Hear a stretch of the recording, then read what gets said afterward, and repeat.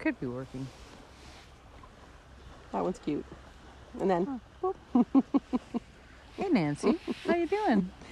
hello, Cornelia. Oh, my goodness. I don't think I've been this relaxed in a long time. No, it's so nice. And do you hear that sound? Can you hear? Oh, I hope so. Can you hear those waves like just lapping? Lapping on the shore On the shore. Lake Erie. Lake Erie. Listen to her. Anyway, we're putting you to bed tonight with our soft voices. Oh. Well, we're pretty excited. I'm excited. I'm with my dear, dear friend, Nancy Benoy. Hello.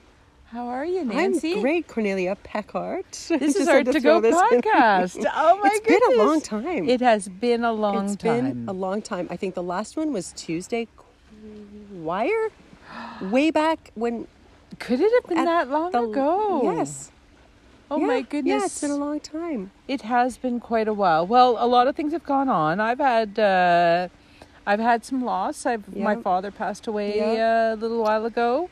And that's within a year of my mom passing. Yeah. So it's been a year. It's been and now we're on the road to recovery here. Yeah. And Nancy has invited me to join her by the lakeside for the day. Lakeside. And we were in the water and we've had dinner. And now we wanted to talk to you about what we were going to be doing coming up soon. Summer in the... Artists in the summer. I was thinking about that. What do artists do in the summer? What do artists do in the summer? What does their art practice look like? Are they doing shows? Are they planning? Are they taking retreats, having a break? We know some people who this doing? is their most productive time because they have summers off, right? And they work. They have full time in the year, off. and then they have the summers off. So art making time. Art making time, and some people don't do any art. Yeah. You've been taking a little break. I don't really make art in the summer in so much as making samples from the kids' camp that I run. Yeah, so your focus goes on to teaching then, to right? Teaching, yep. And I think that there's something about the summertime too, that when you're doing that or when you're on vacation, artists need to take vacations too. So it's sometimes nice to put down the sketchbook and put that away. Yeah. Although I must say that that incubation time that you have in the summer times, or if you're lucky enough to have holidays and you get a real break from your everyday busyness of life, there's like an incubation period, I think, happens then.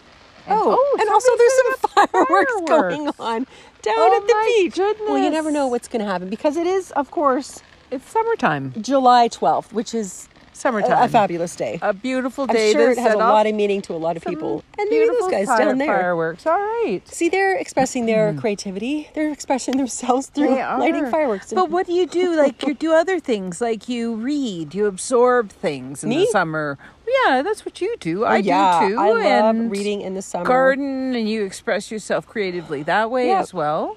Picking out frocks to wear. Going to sometimes that's about all you could do in a day when you're going thrift store shopping in small towns. Oh, and also I do think it depends on the kind of vacation. Of course, if you're doing like a city jaunt and a bit of a traveling sightseeing, you're not going to have sketching time. Yeah, but if you have a place for a week or 2 weeks and you're chilling and just it's just a chill factor, then maybe you pull out your sketchbook.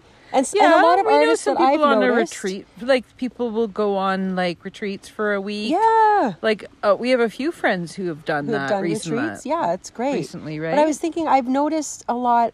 Just sometimes on the I've noticed a lot sometimes on the Instagram. We're ramping it up. Can you hear our voices? Like we're starting to get a little chattier. Folks, if you've hung in so that far, are painters that are like abstract painters or that do.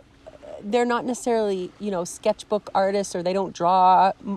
It's not traditional like they do abstracts. I notice a lot of those artists are doing more sketchbooking, looking at the environment, doing more landscapes than they would. It's nothing to do with, it's like a complete separate practice in a way, right? You know what I mean? It's like you can be an abstract painter and make large pieces, and then you can take a little summer hiatus from that, and you can do some maybe more realism, semi-realism.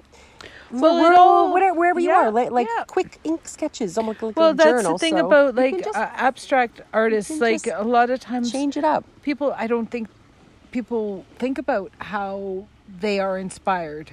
Yeah. And so drawing in nature is so inspiring because you see color change, you see line, you see shape, you see texture, you're seeing like here we're sitting we're sitting right now. It's just this calm lake in front of us. Luckily, that's why we can do a podcast outside.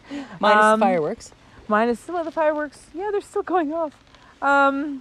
But like it's like I'm just looking at the foliage and the botanical things that are growing wild in front of us. Yeah. That survive the winds of Lake Erie. Yeah. Like this is a great lake in front of us. It is right, great. And it's also called a Great Lake too. It is a great lake. It's so cool, amazing. We know people who do art about the Great Lakes. Yeah. Right, and it's important I found they this spend artist. time. You go. I know I'm going off subject, but I'm not really. Okay, so there's it's this all right. artist. I will look her up. This is why I should be prepared. This is a classic. This is classic. I'm so sorry, but Art to Go is talking about getting a producer. She is going around the Great Lakes. Get us the facts. All the Great Lakes. Yeah. And she is collecting bags and bags of any bits of plastic that she finds on the beach, and then she's creating artwork with that. Right. She's so she does like these little tiny mosaics. So all these tiny beads and tiny things. So she's finding but the it's small like micro things and bigger things, and then she will make a mosaic on like an old frame or an old something, and that's inspired by the nature and the Great Lakes. So like that to me is so exciting. I'm really interested in like sustainable art and sustainable art. Do that, you know? I was participating in a Waterlution thing where we were talking about using art as a vehicle for talking about water conservancy and the importance of water on our planet and how what we should do in our everyday lives and just through the vehicle of art. Yeah. And so there have been some grants written, and it's just super cool that like there's an organization that wants to do water conservation, but they want to do it through artists. Yeah. So Waterlution, I think Ben, my son's working a little bit for them right now. I don't know. Summer. I'll have to look. Summer jobs. I'm going to have to look that up. See? You're little Waterlution. Annette Paymont, she did a thing here on Lake Erie where she went to the beaches she got a grant through an environmental on Hamilton or something. It's bigger, and I know I'm sorry, Annette, if this might you not hear be our most cohesive podcast. But she brought canvases to beaches, and she engaged people with talking about what do they think about the algae growing in the water. And I don't like it. I'm just letting you know. Yeah. But here they sat not talking about it or thinking about it. And just sat at the beach, and there was a day at the beach. But they made paintings, and through that interaction with the people, they had a discussion about the cleanliness of the water that they were playing in, right? Yeah. So it led to a deeper conversation with maybe not that many people, maybe like 100, 200 people or something like that. But that's a lot of people. But that's also that ripple effect too. Look at the ripples in the water. Right. And we've talked about the ripple effect before, right? If you have those conversations. Like here I'm talking about her project. And then people are going to hear about it and thousands who listen to our podcast. Well, anyway, so this episode. The reason for our episode. Hey, we got to come up with a name for this episode. Nancy and Cornelia space out. Nancy and Cornelia space out.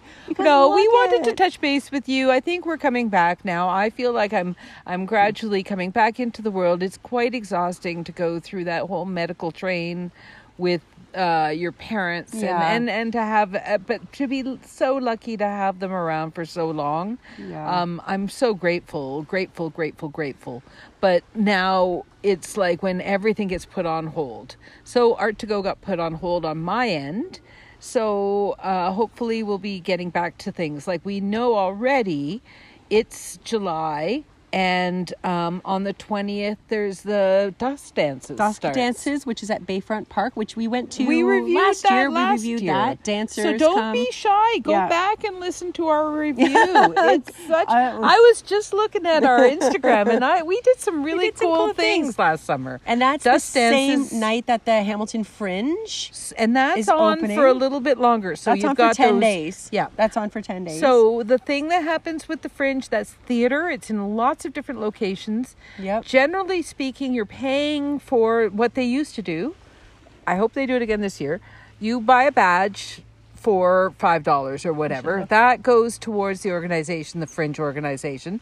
And then the sales for most of the shows goes directly to the actors and playwrights and whatever. Artists, like yep. It goes straight to the artists. So it's a really great way of supporting theater. Our friend Tor Lukasik Foss is doing a throwback to the 80s that looks phenomenal. It looks so good. I heard a bit of it. I gosh. think a little bit of it at the Hamilton 7. Yes, he introduced it. We went to that. And so explain what the Hamilton 7 is. It's Storyteller 7 plus storytellers from the Hamilton area. Monthly, but I think maybe they take a hiatus in the summer, and it's usually on a Sunday. They were doing a residency at the Theater Aquarius. Yeah, and they've been that staircase. So I'm sure they'll keep going in September. And sometimes they have guest storytellers. And those storytellers sometimes take those stories. They've worked those stories out quite a bit. Yeah. With each other. Yep. And then they bring it on stage. And then, like Tor's piece, it's like there's enough in there to turn it into something. So he's working with a director, and he's had a videographer put a little video together. That's so awesome. It looks so anyway, so that's Fringe. good. Sorry. So these artists like Tor, that example of Tor is just because we know every person in the Fringe is putting that kind of effort in, right? Yeah. They're putting together. I've seen some of the best plays. So good. Sometimes they're it's half such an a good hour. introduction Sometimes if you're not familiar with going to theater too. I feel like it's so because it's affordable. It's like $12 and they're not long. They're not long, and they're usually in like cool spaces. So it's like you're not committing to like a 3-hour Shakespearean. They're not always in a theater. They're in the alternative spaces all the time, depending on what the artist wants, what the locations are available, who's giving things. Then we have Dust Dances, which we talked about, that's only for the one weekend, right? And then I found out next week. Dust Dances only happens at Withrow Park and Bayfront. Those are the only two locations. That's pretty cool. Way to go! We're so lucky, and it's like 10 years that's been on. I love going to Dust Dances so much. It's so good. Okay. I love it. I was going to say, Art Crawl is this Friday. Barbie movie? No. I was going to say, Art Crawl is this. This is this Friday. It's late. They're closing the street too, which is awesome. And also Lock Street will be closing the street. So lots of pedestrian things happening.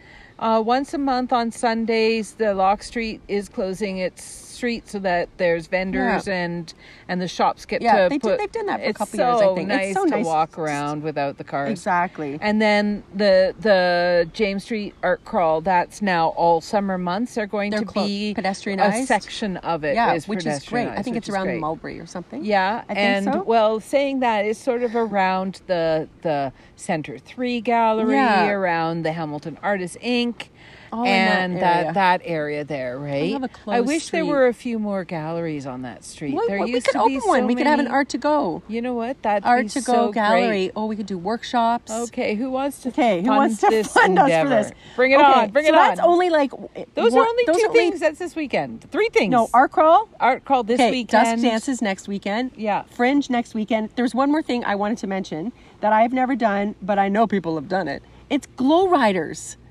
I know that. I want to go to a Glow Riders. Okay, so what do you understand First of all, I need to buy a bike. I don't have a bike anymore. So now step 1 for Nancy. Okay. Obtain bicycle. Step 2, learn. Just kidding, I know how. Step 3, get some bling and fairy lights and flashy lights and colored light and wrap them around your bike.